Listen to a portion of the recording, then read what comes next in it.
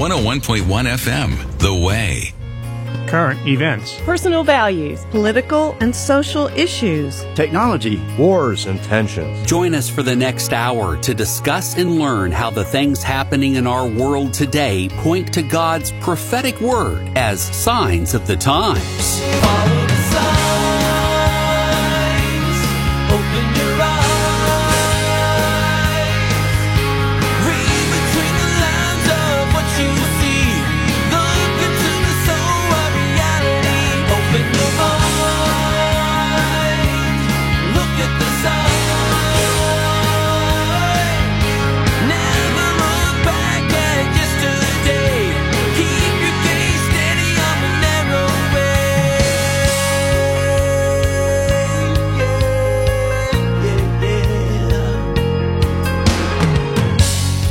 Jesus said in Matthew 24, "And you will hear of wars and rumors of wars. See that you are not troubled, for all these things must come to pass.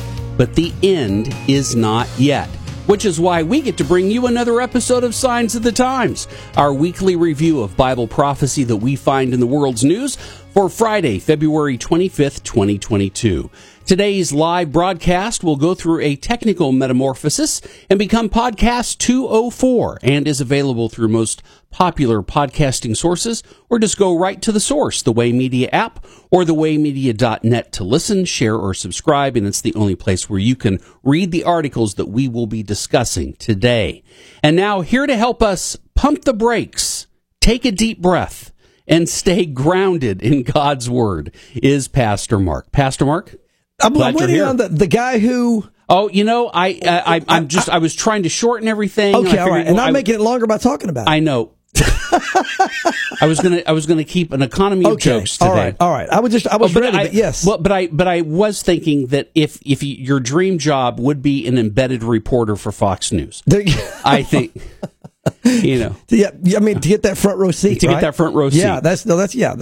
I mean, I would actually have to like something like that, depending on what was going on. I don't know if I want to be where a bomb's landing, but that could be good. But we're going to have a front row seat for much better things in the future. There you go. That's there right. You go. Just a quick programming note.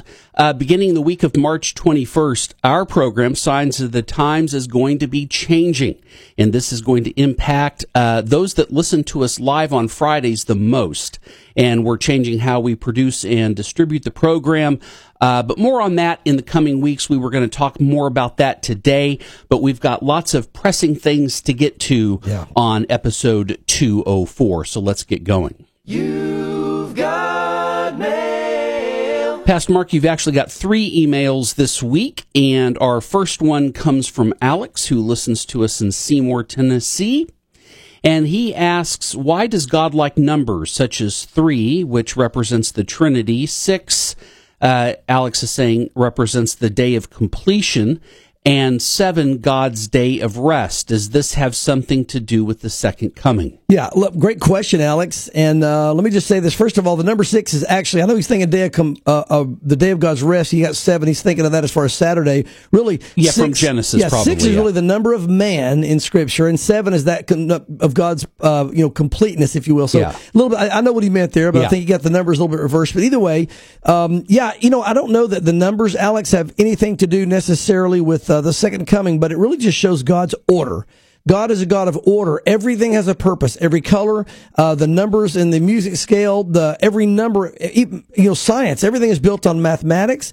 And I think it just reveals God's order in God's creation, and that there's a system and orderliness, which Greg really shows and really bears witness to a creator. Even as far as we now know that evolution is impossible scientifically, because it's a digital-based system. And they used to think it was an analog-based system, so there was some possibility of randomness, but digital is exact, which shows a creator. So when the digital marker was shown in creation, it pretty much threw evolution out the window. Yeah. And most scientists know that now. Very few people admit it, but most know that. There's a reason. The digital is very specific in creation, and so numbers, I think, are just a part of God's creative order and who He is and the way He's done things.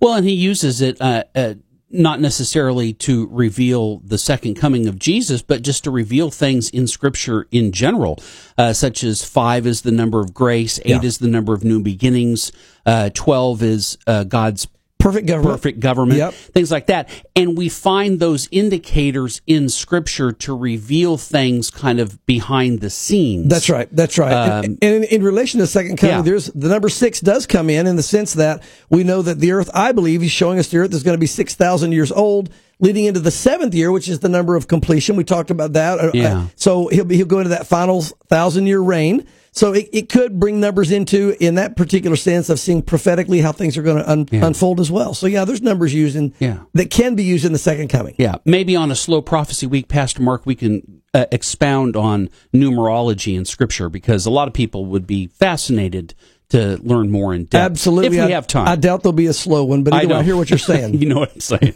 Anyway, thanks for that one, Alex. Our next question comes from Brian, who enjoys Signs of the Times in the southern part of Illinois, I guess Taylorville.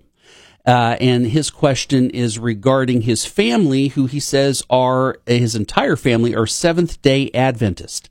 He says the SDA Church does teach the gospel of salvation only through Jesus Christ. However, they also teach other non-biblical doctrines, such as the investigative judgment, soul sleep, post-tribulation rapture, or no rapture, just the second coming, that the mark of the beast is Sunday rather than Saturday worship, replacement theology, annihilationism, etc. They even publish what's called, I guess, the Clear Word Bible, never heard of this before, which alters the original biblical text to support these erroneous teachings. Yeah. Are all these erroneous teachings non-essential? And are they lost or saved? And really, that's the most important thing right there. Let's take this. Great question, Brian. Yeah. It's kind of a mixed bag, is the way I'll say this. And some of these same questions come in with Mormonism and Jehovah's Witness. I would say this. Many of these doctrines are non-essential. Some of them, like soul sleep, you're not going to lose your salvation over that, or post-tribulation rapture. Those kind of things don't matter. Do you know what investigative judgment is? I do. They believe in 1844, Jesus began judging. At that point, he changed positions in the kingdom and actually began his judgment then, which again is non-biblical. And also, I would say their Bible that they produce that support these teachings is heretical. And if you hold to that Bible as the Word of God, I do believe there are troubles as far as salvation goes. Absolutely. But I do believe, because they do believe that Jesus is the way to salvation, I do believe it is possible to be a Seventh-day Adventist and be saved. I believe it is possible to be a Mormon and be saved, even a Jehovah's Witness and be saved, although these are cults and have false teachings, and probably the numbers are low. But I believe if you naively simply believe that Jesus is the only way and you put your faith in Jesus, you're going to be saved. But I believe for those that are saved in that state, in those movements, the Holy Spirit begins to convict them, draw them out of that movement, and they eventually will come out of that movement. I think the ones you can identify as unsaved are those who remain in that movement. So I would say, yes, a Seventh-day Adventist could be saved. However, there are some very, and many of the doctrines are non-essential. Even though they're wrong, they're non-essential. That's not going to keep them out of heaven. But when you start messing with the Word of God and or end up having the wrong Jesus, because there's a lot of Jesuses out there. You have to have the Jesus of the Bible. You can't be saved by any Jesus, but the Jesus of the Bible. So I would say I would have great concerns, and I would pray for them, Brian, if they're involved in that movement. I will say this. It's not impossible for them to be saved, as I mentioned earlier, but I do think that there's a great likelihood they're not saved. I believe the majority of those in these movements are unsaved because of these false doctrines. So I would be praying for their salvation. I wouldn't rest on the hope that maybe they are saved. I would share the truth. I would pray and then trust God in that situation. Yeah, he's apparently shared teachings from you and others, and they've been unswayed. Yeah. But nevertheless, makes me think about John in Revelation, when he says, if you add to this book or if you take away from this book, I would think, in principle, we're talking about the whole Word of God, but it was John specifically talking about his revelation that he received, or somehow was he, because the Bible had not been canonized at that point. Right. All they had was the Old Testament. So, how does that work? Yeah, he did say that particular quote, Greg, is specifically about Revelation. However, God says the same thing back in Deuteronomy. Okay. So I believe the principle is in place that you don't mess with God's word. Yeah. It's a principle. So I would say that because of that, I would consider these lost cults, people that aren't going to heaven. But I do believe it is possible, as I said. I believe it's possible. If you have just pure faith and believe, I believe in Jesus, but you're naive to the teachings and doctrines, you don't really understand, I believe you can be saved. And I think that, again, if you do get saved, that's where the Spirit begins to pull you out of these movements. Well, and all the more captivating are these cults when they've got something that they call a Bible in their hands. Right. And there's probably the majority of it is the same as ours, except a few tweaks here or there. And that's really how the enemy works. Well, I think that's one of the most damnable to me, Greg, as far as in that sense of condemnation, because what you're doing is you're taking God's holy word that he has preserved for wisdom and direction on how to get to heaven and live life, and you decided to rewrite it. And I can't think of anything worse, when you're blocking someone from getting into the kingdom that God has given them. That's about as bad as it gets. It kind of goes in line with if you make one of these little ones stumble who believes in me. There's a great judgment for that. And of course, he talked about it better a millstone hung around your neck. And there's a violent picture of that being thrown in the sea. So, I would say that was the scariest, is messing with the word of God. And also, I will say this, Jesus said he is the word of God. The Bible says that. So when you change the word of God to fit your doctrines, you're basically making up some Jesus that doesn't exist, which means, once again, you may believe in that Jesus, but that Jesus can't get you into heaven. Only the real Jesus can get you into heaven. So you're giving a false Jesus to people, and a false salvation, and a false hope. Yeah, good point. All right, Brian, hopefully that answers your question, and definitely continue to be praying for your relatives. Our last question, Pastor Mark, and really it's kind of a segue question into really the main topic for our program today, comes from Clark, who is in Virginia. And he says, my wife and I have been keeping up with the signs of the times and have been talking about the events with Russia and Ukraine. Many people are talking about this attaining to the wars and rumors of wars in Matthew 24. Could this also be setting the stage for the Antichrist to come on the stage and to bring the false peace to the world?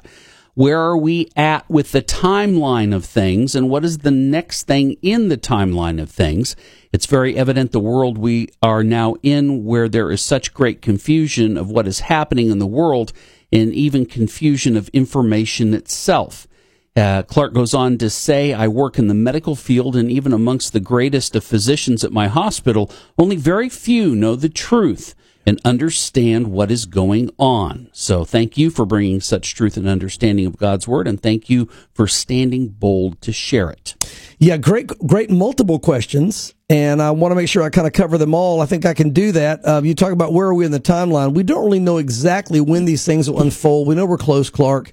Only God knows the exact time all these things are going to unfold. As far as the order of things to unfold, really, it could be one or two things. We're waiting. The two next prophetic events are either the rapture of the church or the Russian and Iranian invasion into Israel. Those are the two next major prophetic events. We don't really know for sure which one of those will happen first. I think they're going to be closely associated regardless, but we don't know exactly which one's going to happen first. So those are the two things we're waiting on. The timing of it, we don't know, and we'll get into the more of the Russia question in just a moment. You got a comment to add there. No, I was just going to say, I really don't think that the Putin going into Ukraine is going to usher in the Antichrist to bring peace. Yeah. Only because then you've got competing prophetic agendas. Yeah. You've got God's agenda that he's laid out in Ezekiel.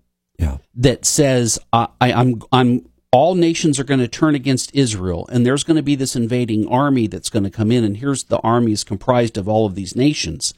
But yet it's going to be by my hand that they are rescued, so they will know, not just Israel, but the entire world will know that I am the Lord. Right. If the Antichrist is already on the scene and is recognized as the one world leader before that, his goal and what he's going to do is Ezekiel says he's going to bring peace to the Temple Mount. Yeah. So how could he bring peace to the Temple Mount, but yet not stop this invasion. It just doesn't fit in the timeline of things and what God's agenda is. Yeah, no, I definitely agree, Greg. I don't think you're going to. As a matter of fact, I think that probably the Ezekiel battle that we're talking about, and we'll discuss more in depth today, is going to be possibly what ushers in the Antichrist. Yes. He's not going to be there. I agree, because he couldn't be.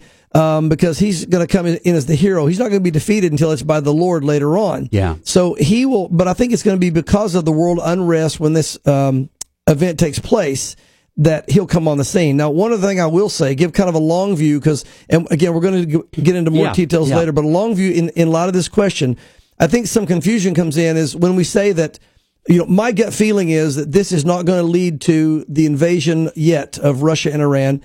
This particular move on Ukraine. However, could it be the beginning of it? Theoretically, it could be the beginning of a long road to get there. But figuratively and literally. If it keeps rolling. Yeah, if it keeps rolling. Let's say this thing keeps moving, it could eventually work its way down there. Yeah. But I don't think it's going to be the one. I don't think they're going to keep moving right on through Ukraine and head on down to Israel. I don't think we're there yet. But we know that it's eventually going to be there. I think the bigger thing we're going to see out of this, Greg, is going to be what it's doing. And this is good to bring this point up. You remember when all the riots and looting started a couple of years ago in the streets, what happened was when the police decided not to do anything, or should I say, when the leaders of these cities decided not to allow the police to do anything, I think the police would have certainly done something, but when they decided not to allow them, what it told the criminal was, you can get away with this, go for it. And then we saw this explosion, which we're seeing now, where people literally walk into a mall and they'll carry out a big screen TV right past the security guard and just walk out the front and nobody does anything to them. Now, why did that happen? Because what you said to the criminal was, it's okay. I think that's going to happen here with Putin going in to Ukraine. What it says to the world is they know that we're weak right now. They know that our president's weak right now. And so what that's going to say to the world is, let's watch Russia. Russia just said, I know I can do it. I mean, Putin, he's an ex, what we call CIA, but he's their equivalent CIA leader over there for years before he was ever their president or whatever, or their leader. So he recognizes weakness and strength. He knew that Biden would not be a problem. So what he did, he moved in. He knew there wouldn't be any opposition. So he moves in and starts the battle, whatever. So he knows that from experience, and he'll do what he wants during this time until we get another president that he thinks might stop him. But here's what he does. And I'll tell you somebody else that knows. China knows. But China's watching Russia. And I believe Taiwan's the next thing to drop. I think you're going to see China move in on Taiwan and take it out because they know that we'll do nothing on that either. And nobody else is strong enough in the world to stop them. So it kind of starts this domino effect of, hey, listen, the police aren't going to arrest us. Nobody's going to put us in jail. The leaders seem too weak to stop us. So why don't we walk in and get a big screen and just walk right down the middle of the mall? Who cares? Let's take, Crimea. Let's take Ukraine. Let's take Taiwan, and then we'll see where it goes from there. The question is, so it's going to embolden. What it's going to do is it's going to embolden the world to loot, if I can say it that way, because nobody's going to stop them. This is where it may come into play. This may embolden Iran to get a little bit more aggressive toward Israel, knowing that we're not going to do anything. And if they get aggressive toward Israel, Israel's not going to put up with it. Yeah. And we know that Damascus is going to be hit and wiped out at some point. I could see Israel striking Damascus or striking the nuclear plants there in Iran and causing Iran to say, well, look, nobody's going to stop us. America's not going to do anything. Matter of fact, when you read Ezekiel 38 and 39, Greg, it says that those watch from the coastlands, they call them the young lions. Some believe that could be us. They're saying, why are you doing this? What are you doing? It's like the kid in the middle of the two bullies jumping to get his hat back, but he knows he won't get it. Nobody knows. And they realize he can't take his hat. So I think what the biggest thing to look at here in this thing, Clark, is this. You're going to see, I think, not necessarily this particular move by Russia into Ukraine as the process that ends up very quickly with Russia invading, but I think this is the beginning of the process of emboldening a world to know that nobody's going to stop them from looting or robbing or doing whatever they want to do, taking other people's territory, other people's resources. Iran is going to use it as an advantage just because they hate them, and they're going to, move in at some point, and then Russia will get pulled into that. So this is Matthew 24, wars and rumors of wars. This is time of sorrows. I believe we're there. But again, I don't think this is going to be the one that pushes immediately into Russia or into Israel, but I believe we're down that path, and this is part of that process. Yeah. Well, Clark, thanks for your question. If you've got questions like these three folks did this week, we encourage you to go to thewaymedia.net or the Way Media app and send us a question through our website. All right, Pastor Mark, our lead story obviously is what happened on Thursday, Russia attacking Ukraine and shattering the European peace in that area. And lots of people have lots of prophecy questions about it. Yes. So you want to just talk about just the whole military issue, and do you want to talk about at this point does he want all of Ukraine or just some of Ukraine? Yeah, well, I mean, let's just kind of get into this and talk a little bit about it as far as that goes. Yeah, obviously the war on Ukraine is a big deal. Everybody's seeing that and noting that. And it is interesting, Greg, watching the news, I didn't realize it would appear that in this particular invasion, there's a lot of things going on. There's all kinds of rumors that he wants to reestablish a united Soviet Union. Some people believe it's just a pushback against the global order that's going on, and really kind of was exacerbated, they say, by President Obama and President Biden, kind of using Ukraine as kind of their country to push the global agenda, kind of in Russia's face, like, hey, we're right on your border, we can do what we want, etc. And finally, Vladimir Putin said, you know what, you can't. We're not going to let you do this. I'm going to do whatever. And so then he brings this attack in. We don't know yet what his full motivation is. Now, if you're watching the news, you see all these different explosions all over Ukraine. If they show you the picture, if you watch Fox News, and you wonder, well, it looks like he's taking over the whole country because there's explosions all over the country. Well, that's just wise warfare. It doesn't mean he's taking over the whole country. What you do is you go in and take out the air defenses and all your communications, and then you attack different parts of the country to scatter out the military. So it's divide and conquer. Pull the military in different directions, get them all over Ukraine, ready for the battle, and then you go and take the area that you want. Now, according to American military analysts, at least one that was on Fox News, and I would assume that's probably a mindset of the American military, since he was a general, I think, that was in the army. The mindset is he only wants the eastern portion of Ukraine. And of course, that's very interesting in light of the fact that when you look at the eastern portion of Ukraine, again, we talk about the Russian invasion with Iran and Russia coming down. The Bible says he'll come directly down from the north. Yeah. And if we have that map, I don't know if we do. No, unfortunately, I just checked, right, and we weren't able to get it on the screen. But if our listeners if you're watching this later, you can obviously pause this, pull up a map that basically shows from Moscow south, like towards Egypt and Saudi Arabia. That way you'll cover Israel. Literally, Moscow is due north of Israel, or pretty close, pretty close to due north. And what's interesting is that it's the eastern portion of Ukraine that's kind of proverbially standing in the way of a direct link north to south. Yeah. In terms of maybe, like, from a physical standpoint, troop movement of moving masses of troops down into the northern area of Syria to stage for Ezekiel. So it's interesting that he purportedly doesn't want the whole country. He just wants the eastern country. And I know we're going to talk about other stories in terms of gas pipelines and things like that. I don't know how all that lays out, but it's just interesting. I wonder how much he knows right now, Greg, as far as his invasion, because it's interesting. Again, he took Crimea first. Crimea is down on the lower side of Ukraine, and you have to go around Ukraine to get down to Crimea, right? Yes. And they're both there on the Russian border. Now, if he takes the eastern portion of Ukraine, if that's all that he wants, now that connects directly to Crimea. He can come right down from Moscow, right down through Ukraine. By the way, you said Moscow, which is correct. He came right down through Ukraine. Yes. And Moscow, people say it's Moscow. I found out when I went there. But anyway, he comes down from Moscow, down through Ukraine, down to Crimea, and right there he has a port.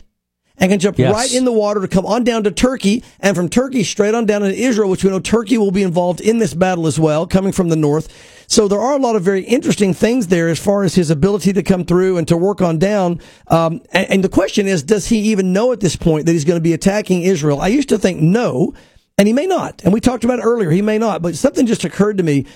If he doesn't know, Greg, I think it's going to be soon, because part of the reason he wants to go into Ukraine is the resources. He's already taken Chernobyl. Chernobyl is infamous, in the world. If you know anything, been alive for any of the time, as far as a giant nuclear leak that happened there. Yes. I think back in the 80s. Meltdown, yes. Whatever it was. Anyway. Yeah. But it's a great source of energy. And now they're talking about trying to pull oil away from Russia because of what they're doing, and trying to get other people to sell them, buy other oil from other people rather than Russia, because Russia supplies, Europe with oil in a huge way. And they're talking about who else could supply it, where else can we get it. America would have been a good resource because we were leading the country before this last election, but then we shut down all of our oil processes, and now we're actually we buy from Russia now. We buy something like 18 billion barrels a day from Russia. I mean, of all things, it's ridiculous. Anyway, I won't get into all the politics of it, but so where are they going to get their oil if people quit buying from Russia to kind of bring a penalty on them? Well, one of the main sources now they're looking at is going to be Israel with their natural gas supply and the new found oil supplies there in the Golan Heights. They've already worked out agreements that supposedly are going to start running regular shipments of natural gas in 2025, but I'm sure they could speed that up, if they had to, because of all this going on, even by shipping rather than the pipelines under the ocean that they're putting together. But the bottom line is that once Russia gets enough pressure where their finances are hit, where they can't export their oil into other places, at that point, it says that an evil thought will come into the leader of Russia's mind, it tells us in Ezekiel, and he'll decide to go take that booty, as the Bible talks about it, from Israel. That'll be part of the thing that drives him in there. So I wonder, Greg, is this at this point just a setup, an open door, so that he can go down into Israel at a later time? Or is he already has this evil plan already come into his mind, thinking, you know what? Yeah. I know if I do this, they're going to be trying to stop buying oil from me, and I'll just take the oil from who else they can buy it from. Let's just get us a clear path that works on down, because Israel's a small country. We'll work our way down. I don't know, but an evil thought is going to come in his mind. Yeah. God tells us that in Ezekiel. Yeah. And if he's thinking that, he's paving the way. But even if he's not thinking it, Greg, he's paving the way. You know, it's interesting, too, in Ezekiel, not to get too far into that, because I wanted to ask you another question. But, Ezekiel says that the Lord himself is the one that's going to be putting the hooks, plural. That's right. Into the jaws. That's right. So we've got to remember who's in control. That's right. It's another good He'll reminder make that clear. for us. Yes, absolutely. In a very chaotic world, right? God is still sovereign. Absolutely, absolutely. And Greg, we're going to see that whole thing when we jump in next half to the Ezekiel. He makes it very clear. This is my battle. Yeah. I'm doing this, and I'm going to bring glory. I'm going to bring judgment on these nations that are attacking Israel, and I'm going to bring glory to my name. So he's very much in control. That's why the Lord said, let not your heart be troubled. He said, when you see these things happen, he said, don't be troubled. Yeah. I'm running the show, so we can rejoice that he's going to run the show. Now, you heard today that the estimation of the troops that will... The potential of the troops that will be represented in the nations that Ezekiel describes is like hundreds of millions. Yeah. Now, again, it goes beyond the military, but the potential of the peoples that could gather from these, could be almost, some say, the size of the United States of America. We're talking over 300 million potentially that could be coming against the nation of Israel. Potentially. And not only that, just the military might and force of Russia coming down from the north. Yeah. And there was a road that was proposed some time ago that was supposed to come from Moscow down. Yeah. And why don't you mention that really quick? Yeah, and it's actually connecting Romania and Bulgaria, but it's supposed to connect on up to Moscow. It's not completed. I just checked online, Greg, right before we started, and it looks like they're trying to speed it up. They've made it a priority, but they didn't say why, but it's not built yet. But it's something that's been underway. I don't know if a foundation is laid. If part of it, I think part of it was already built years ago. So there's going to be some road that would be down through the Balkan states that could be also a vein down through there, but I don't know if that's going to tie into anything or not. Now, I want to get real quick before we go into the break. I don't think we're going to have over 300 million of army coming against Israel. It's the potential of that region that could gather against Israel if they all turned on them against them. The armies aren't going to have that many people that could come in from each of these different armies. We know that.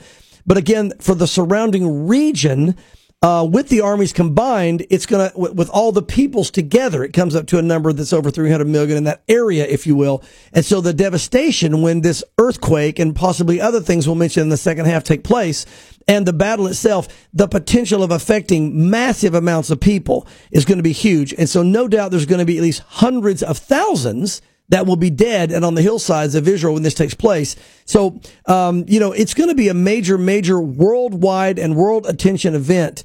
And so I think we're watching it unfold before our eyes. How quickly it will unfold, we don't know.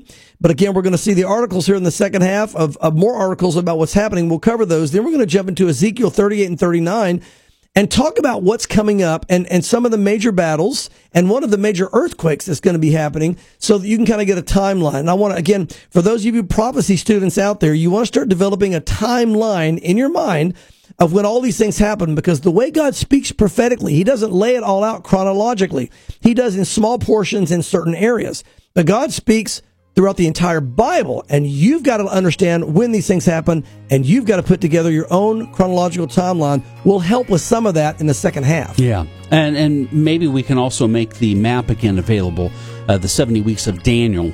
Oh, yeah. Which will be another good thing to share with our listeners. Absolutely. Again. We've done it before. We'll do it again. We'll get into articles of Ezekiel and some other interesting things going on around the world as Signs of the Times continues right after this.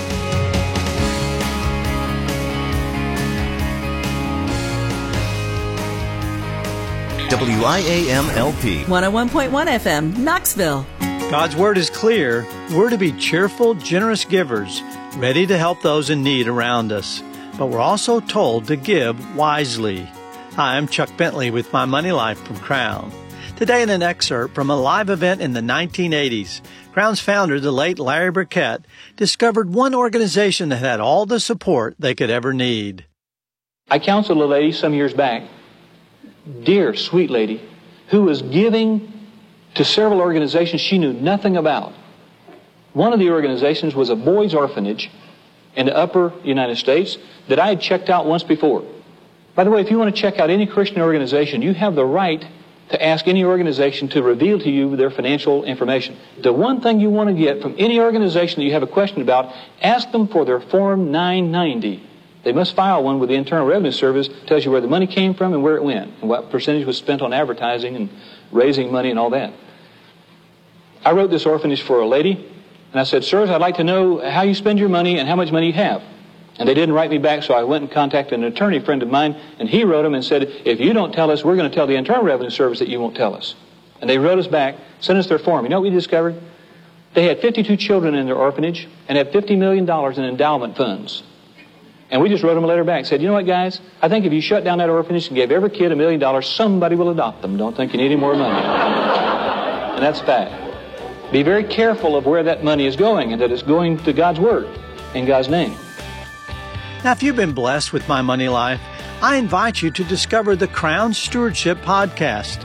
They focus on helping you find freedom in your finances and career. You can subscribe at Spotify and iTunes or listen at crown.org.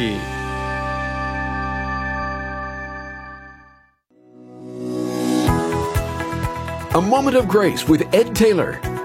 You really learn to be discerning in life using the Word of God. There is no other measure that you and I are to use except God's Word. To really know it and understand it and use it so that you don't have some bramble rule over you.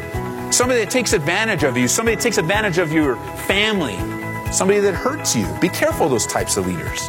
Call them out on it. Confront them on it. Say, this is what I see. This is what has happened. And allow the Holy Spirit to use that situation. Perhaps repentance will come. But I'm telling you, don't follow them. Be very, very careful. For more biblical encouragement to help you grow deeper in your love relationship with Jesus, visit edtaylor.org. Again, that's edtaylor.org. A Moment of Grace with Ed Taylor is a presentation of Calvary Aurora.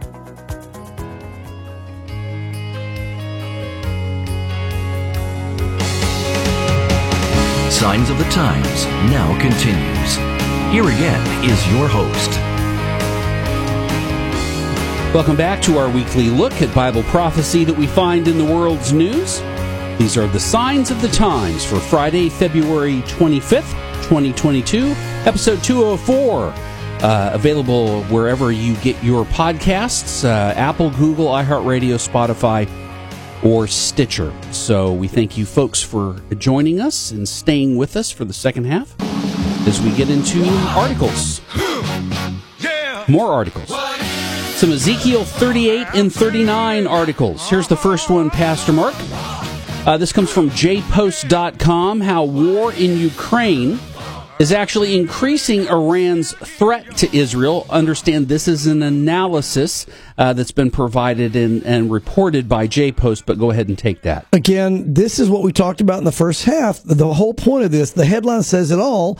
The fact that they see Russia coming into Ukraine and they get away with it tells Iran, hey, guess what?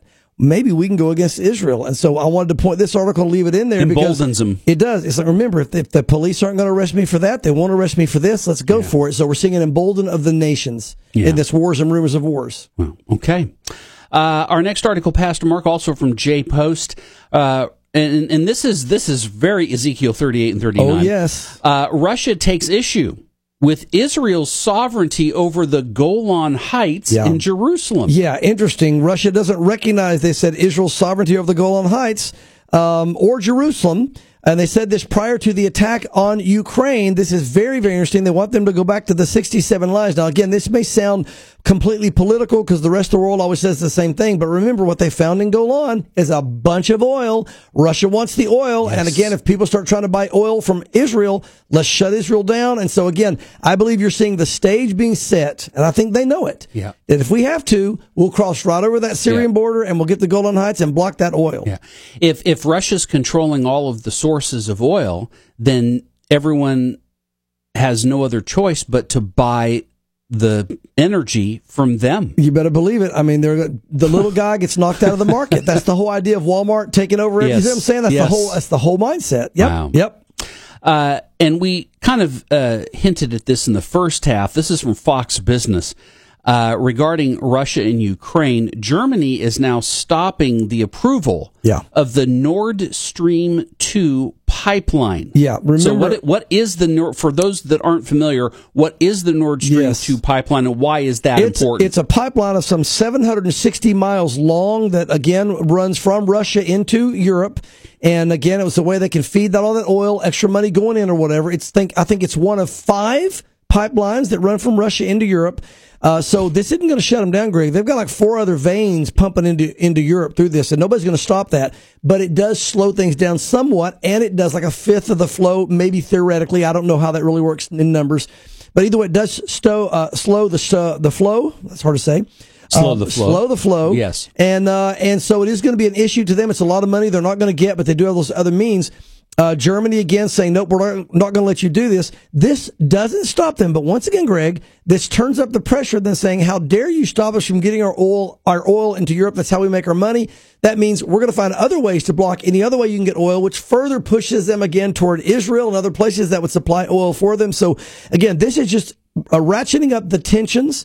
And we would say greasing or oiling the wheels of war, if you will, heading in the right direction. Yeah, absolutely. Yeah. Hey, and folks, just a reminder, too, if you want to read these articles in their entirety, because there's a lot of information in a lot of the articles that we share, we do encourage you to go to the Way Media app, and posted with each episode for Signs of the Times is a link to the articles that we discuss where you can go right to the source and read everything in its entirety. Yeah. All right, so Pastor Mark, let's talk about Ezekiel 38 and 39. Yes. A lot of people nervous about that, especially with Russia on the move from a military standpoint. But we got to remember, Russia's been in Syria for quite a while. They've been involved in the Syrian civil war, which is really on Israel's northern border.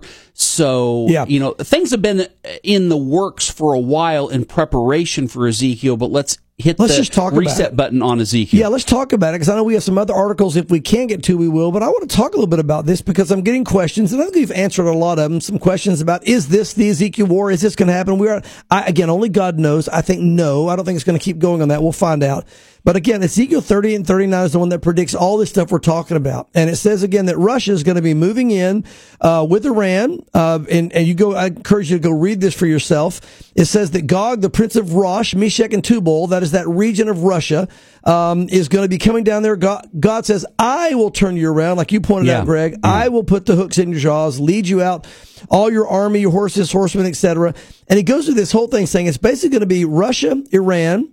It's going to be Libya, and it's going to be Sudan. Your Bible may say Ethiopia, but that region is better rendered Sudan there, and then Turkey as well. And they're all going to be moving against the nation of Israel. And God's going to bring them down there to have them attack Israel so that God can judge them.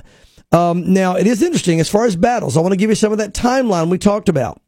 There are 3 major biblical battles yet to be fought. There is, of course, that excluding the destruction of Damascus. That's not really a battle. That's just the destruction of Damascus. I think that'll happen probably with one giant weapon, maybe. We'll see. But 3 major wars, and these are the ones you have to have in your mind for your prophetic timeline, because this is where the confusion comes in. The Bible says there's a war that happens first. That's the next major war we're going to see, which is Ezekiel 38 and 39, where Russia and Iran and these other nations come in. And then there's going to be, after that, the Great Tribulation. Then at the second coming, there's another war. This is war number 2. That is the one called Armageddon. Most everyone knows the Battle of Armageddon. Hollywood movies have been made about it. There you go. This is the second major biblical war yet to go, again, excluding Damascus. And then the last major biblical war would be at the very end of the 1,000 years, because when Jesus comes back, he'll rule and reign for 1,000 years.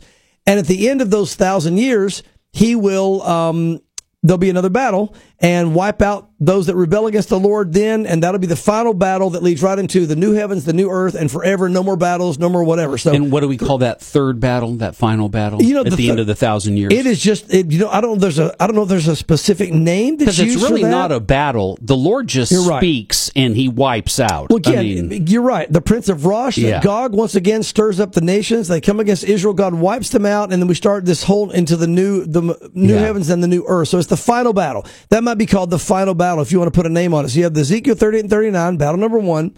Battle number 2, Armageddon, which is... I thought maybe the third one would be the Battle of Gog and Magog, or... Well, no, this is the Battle of Gog and Magog that we're coming up on now. That's what he says. Yeah, he says, I'm against you, O Gog, Prince of Rosh. I'll turn you around. So here we go. Yeah. Anyway, so that's going to be the setup, these 3 major battles. So the next... and then somewhere in that mix of 2 of those, 1 and 2 is the destruction of Damascus. That's probably not going to be, like I said, so much a battle as just an event. We'll see. Well, and the thing is that even though it's a prophetic event, it could be collateral damage as a result of the Ezekiel 38 and 39 battle. Yeah.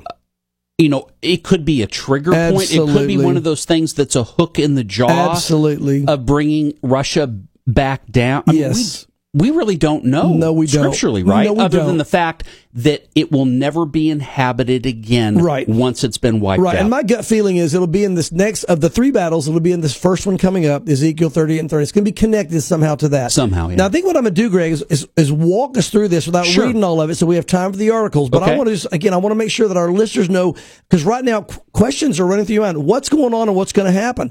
I want you to relax, number 1. The Lord said, I told you these things are going to happen. Greg, you pointed out earlier, he makes a point to say, I'm in control of this. God says, I'm doing this battle. I'm in control.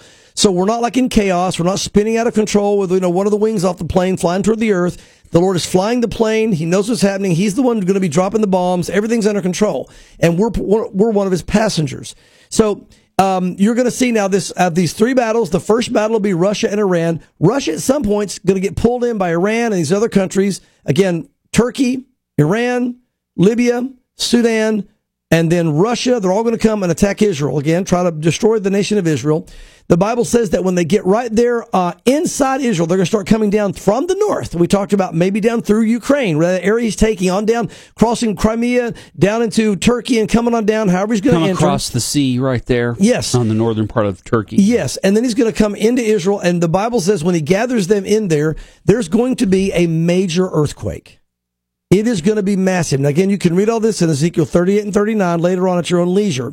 But there's going to be a massive earthquake that's going to not only knock down buildings and walls, it's going to knock down mountains. It's going to be so vicious. Now, one of the largest faults, maybe the largest fault in the world. I don't know. It's definitely up there at the top, if not the largest. I'll have to look back and see.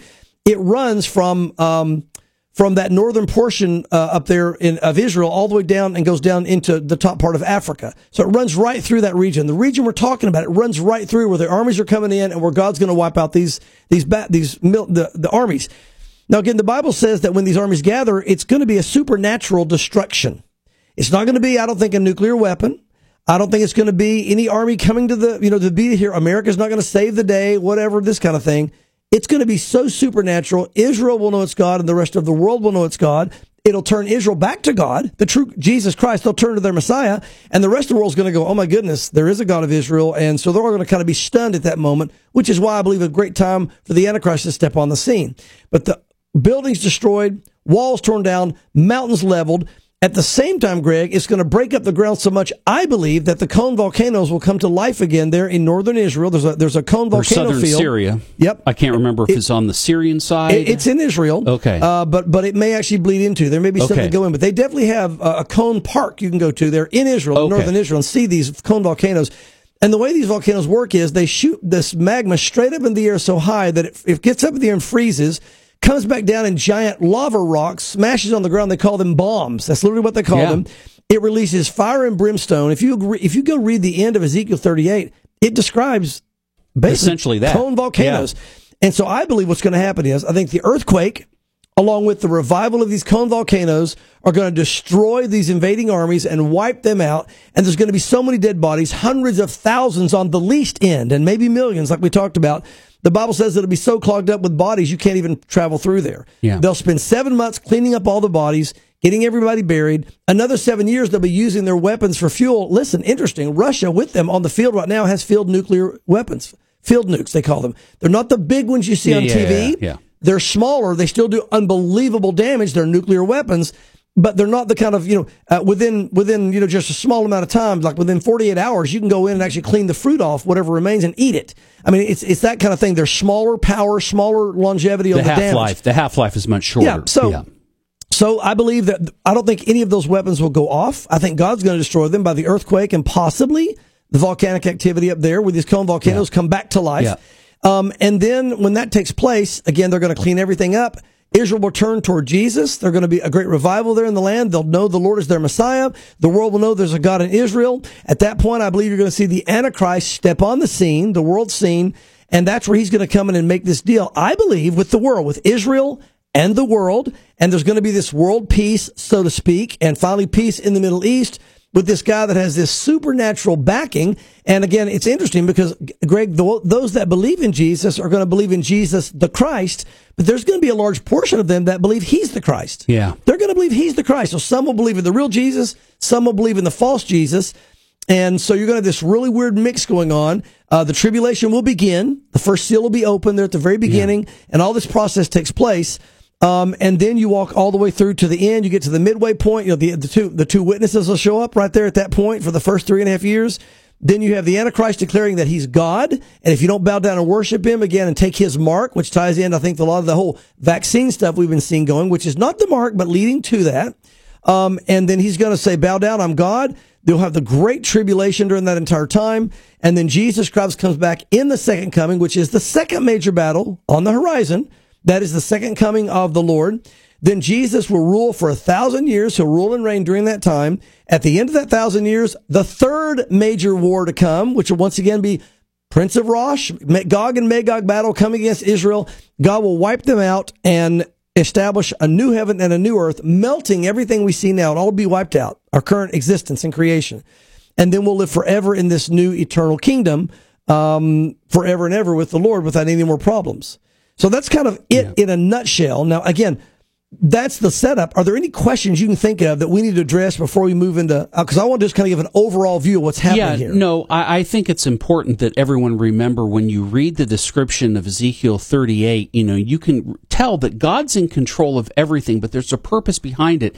And it's only through understanding Ezekiel that you understand Zechariah 12, that Israel will become a stumbling stone. It's 12, right? Not 14. It's Zechariah 12 that Israel will become a stumbling stone. Yes, for all and nations. I think I put 14 on the notes. I have to fix that. No, that's okay. Yeah. I said 12. I didn't even see the notes. No, you're right there. about 12. I'm going to fix that right now. But it's only to understand why that all the nations are going to turn against Israel, why there's this hatred towards Israel. Yes, it's satanically motivated, but God's going to be using it for the purposes of Ezekiel, is so that Israel cannot claim that a nation came to help them. Right. Israel can't even claim that they themselves were able to help themselves, because this army that's coming is so overwhelming. Oh, yeah. Okay? Yeah. And when you hear about the earthquake and you read about the earthquake in Ezekiel and what's happening in detail about the earthquake, we would all be smoting our knees one about the other in this earthquake. Yeah. But at the very end of 38, listen to what God says, because this sums up the whole purpose here. Thus I will magnify myself and sanctify myself, and I will be known in the eyes of many nations. Then they shall know that I am the Lord. Yeah. God is going to get the glory for all of this. So it's going to be a supernatural thing. It's not going to be by the hand of man that the enemies of Israel are defeated. And Greg, you talk about having no excuse. Yeah. Anybody that follows the Antichrist after that, you have no excuse. On Judgment Day, you can't say, well, we got tricked. We didn't know. Look, I made it known by a powerful earthquake, a supernatural rescue. I magnified Israel. They believed in their Christ. And you followed that guy, you have no excuse. But yet many are going to be deceived. The majority of the world will. And that's what's so shocking. When you choose not to believe, you won't. Amazing. Okay. Are we ready to? We are ready. We can rock and roll. We can get these articles in. We are keep rolling. Yes, we'll hit them quick, man. We'll work right through them. Okay. Absolutely. Oh, you want to know what? Or you can pay for services. That's what happens when I've got a new system and I can't see what I'm doing. I think it's this one. Yes. Here we go. This system will be great. It will be great. The One World system. Yes. No, our new software system. The One World system will not be great. The One World system. Okay, here we go. One World Government News. This is from the Washington Post. Facial recognition firm Clearview AI is telling its investors it's seeking massive expansion beyond law enforcement. Why is this prophetic? Well, Greg, even before I answer why it's prophetic, yes. I know how to get facial recognition going immediately right now across the entire world, and that is take off the mask. See, so I can start my own company. I don't even have my rim shot up here company. yet. There's facial recognition. We've lost facial recognition, but now we have, okay, how does this come in? It comes out of Revelation 13. Listen what it says. The facial recognition company of Clear AI is telling investors it's on track to have 100 billion facial photos in its database within a year. Notice this. Enough to ensure that almost everyone in the world will be identifiable, according to a financial presentation in December. The image is equivalent to 14 photos for each of the 7 billion people on Earth. Take that out. 14 for each of us would help empower a surveillance system that has been used for arrests, criminals, investigations, and for the coming Antichrist. I added that last part. They didn't say for the coming Antichrist, but that's exactly what this is for. In other words, the technology is now getting in place for the mark on the hand, the mark on the forehead. There will be no place to run. There will be no place to hide when the Antichrist takes power. The technology is in place, and you know what? The information's already been gathered. By the way, the swabs they did in your nose and all these other things, we now know, and the government's admitting, your DNA has now been put into a database in the U.S. government as well as around the world. They have the majority of the world's DNA codes. It will be another way to identify every human on the planet, and most of the planet has already done it. Okay, so how can, say that again now, how can you solve the AI thing? Say that again? Facial recognition, yes. I can solve it in a day. Yes. Take off the mask. Okay. I just had to have you reset that. Thank you, Shecky. It really deserved a rim shot, and I was not prepared. That's all right. Okay, but I am prepared for this. All right. Okay. At least I was. You said you were. I know. We're supposed to practice off the air. I'm gonna. I can't fire the system. Yeah, because I promoted it. Yeah. All right. This is from Israel 365 News. This is, of course, this is Zechariah 12 stuff. Houston is the latest city. Listen to this, Pastor Mark, where anti-Semitic flyers have been dumped in bulk. Yeah. This has got to be a fairly new thing. No? Well, hundreds of anti-Semitic flyers, Greg, it says, with a picture of Hitler on them were dumped in Houston.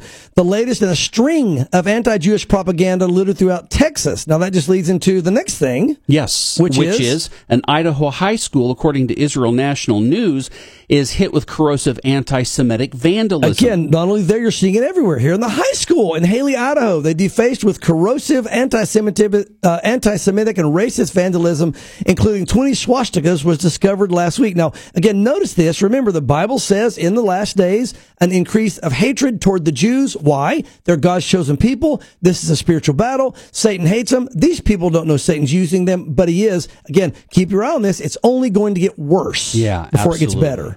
Absolutely. Okay, some pestilence, plagues, disasters, and heavy on the corruption. This according to theblaze.com. The senators, well, there too. I suppose they're hiding things too. Yes. But the Centers for Disease Control is hiding some data that's not ready for prime time, but uses unverified records to support the efficacy of COVID vaccines. Explain what this means. Unbelievable. This is egregious. The U.S. Centers for Disease, again, they said they're hiding large portions of data of what the shots are doing. Why? Because they're afraid the information will be misinterpreted. No, they're afraid you're going to know what's going on, is what the bottom line is. They're not giving us all the data because they said that it looks bad for what's happening with these boosters and shots. On Sunday, the New York Times reported the CDC data on the effectiveness of COVID-19 booster shots released in February left out crucial information on those from 18 to 49. And again, Greg, we had another article we didn't include today that talked about how they're showing more deaths and problems in that age group. Because of what the boosters and the shots was that the one that I sent you last night? Yes. And here's the bottom line, Greg. Here's amazing. The CDC is supposed to simply give you the stats and numbers. Exactly. They literally came out today and said, it was either today or yesterday, we also have a political agenda that we have to forward here, and we were afraid that politically it would hurt people taking the vaccine. You're not a political organization, supposedly. You're supposed to be telling us what is health-wise we're supposed to do or not do based on the numbers. They hid the numbers, Greg. This is so wrong. They are responsible for the deaths of certain people that have died from these vaccines, shots, I should say. They're also responsible for the injuries because they've lied to the American people and to the world. This is coming out, and people are getting angry, and you're seeing more and more articles like this. This thing is it's going to be turned into a larger story, but it just shows you this again is spiritual. It's a part, I believe, of the last days move of the enemy to make life harder for mankind. And again, I don't know if heads are going to roll on this or not, but they should. Yeah, they certainly should. Our last article in this category, Pastor Mark, is citing drought where the federal government is not giving water to California farmers. Yeah. What's this all about? Well, again, because of the lack of water. They said on Wednesday they won't deliver any water to California farmers because the drought is so severe. This decision will force many to plant fewer crops in a region that supplies a quarter of the nation's food. 25% of our food comes from here, Greg. And I quote, it's devastating to the agricultural economy and to those people that rely on it. Now, again, where does this come in? Matthew 24. In the last days, you'll see famines, an increase in famines. You didn't think it could happen in America. I hope it doesn't, but this indicates it is possible, so keep your eye on it. Okay.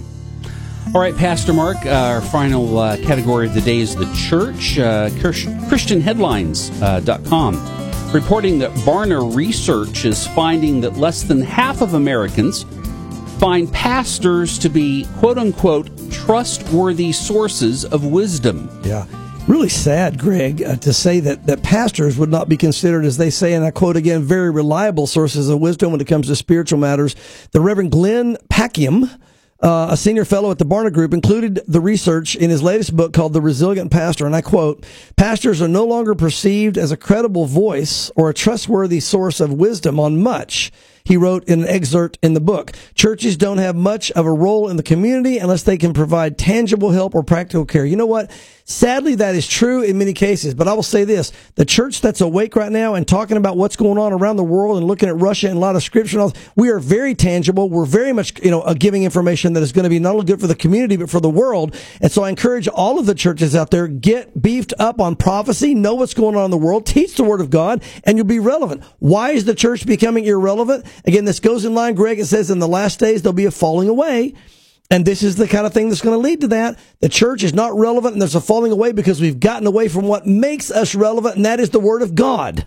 Well, you've got the tail wagging the dog in terms of what the Bible says, that men will heap up for themselves teachers to tickle their ears so they can only hear what they want to hear. Yeah. You've got people in pulpits that are teaching a social justice gospel and things that have nothing to do with the Bible. Right. In terms of relevancy. I mean, it might be relevant in terms of current events, but people are coming to the church to hear what God has to say, not what the world has to say, and sadly, that could be reflected in this research. And Greg, if the church isn't teaching the Word of God and what's happening in the world currently today, they can't give the world hope. And right now we live in a world that is very hopeless. I want to give you an invitation to hope right now. If you don't have a church or you're an unbeliever, and yes, I know unbelievers do listen to this broadcast. If you don't know Christ or you don't have a home church, if you have a home church, you need to go to your home church on Easter. But I want to give you a personal invitation. This coming Easter, April 17th, we're going to be gathering all of our services down for Calvary Chapel down at the Civic Auditorium for one big service at 10:30 on the 17th of April, with the theme being hope, because I believe there is so much loss of hope right now in our community and in our world. We want to present the gospel of Jesus Christ, the hope that we have in the cross, even in the midst of wars, rumors of wars, famines, all the things we talk about on the show. we can rejoice and we have hope as believers because Jesus Christ is not only in control of it, the Bible says, but he died on a cross, resurrected 3 days later, and for all who believe in him, they have eternal life. And we're going to be presenting that hope on that day. And by the way, I'm excited. We have special worship with Terry Clark.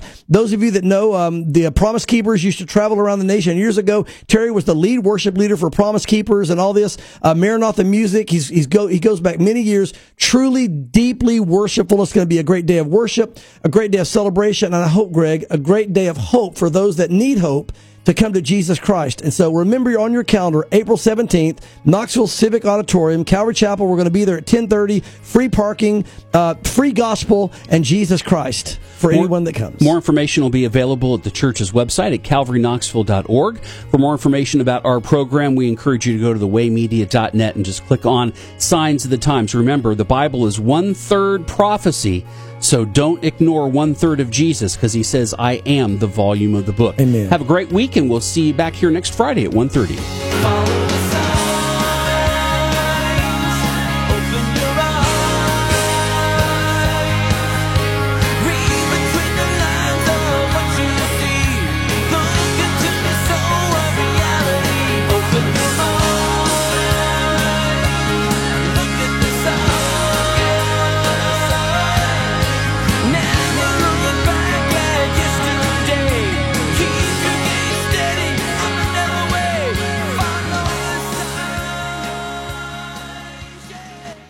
Tape measures have a beginning, middle, and end.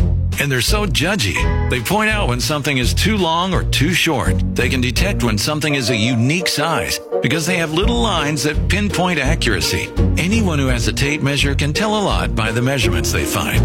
God is your tape measure, and he measures accurately. What you lack, he can fix.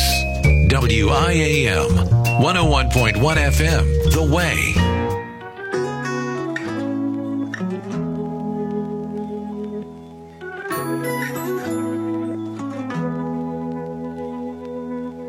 I used to think when the sun was shining, it was a sign that things were going right.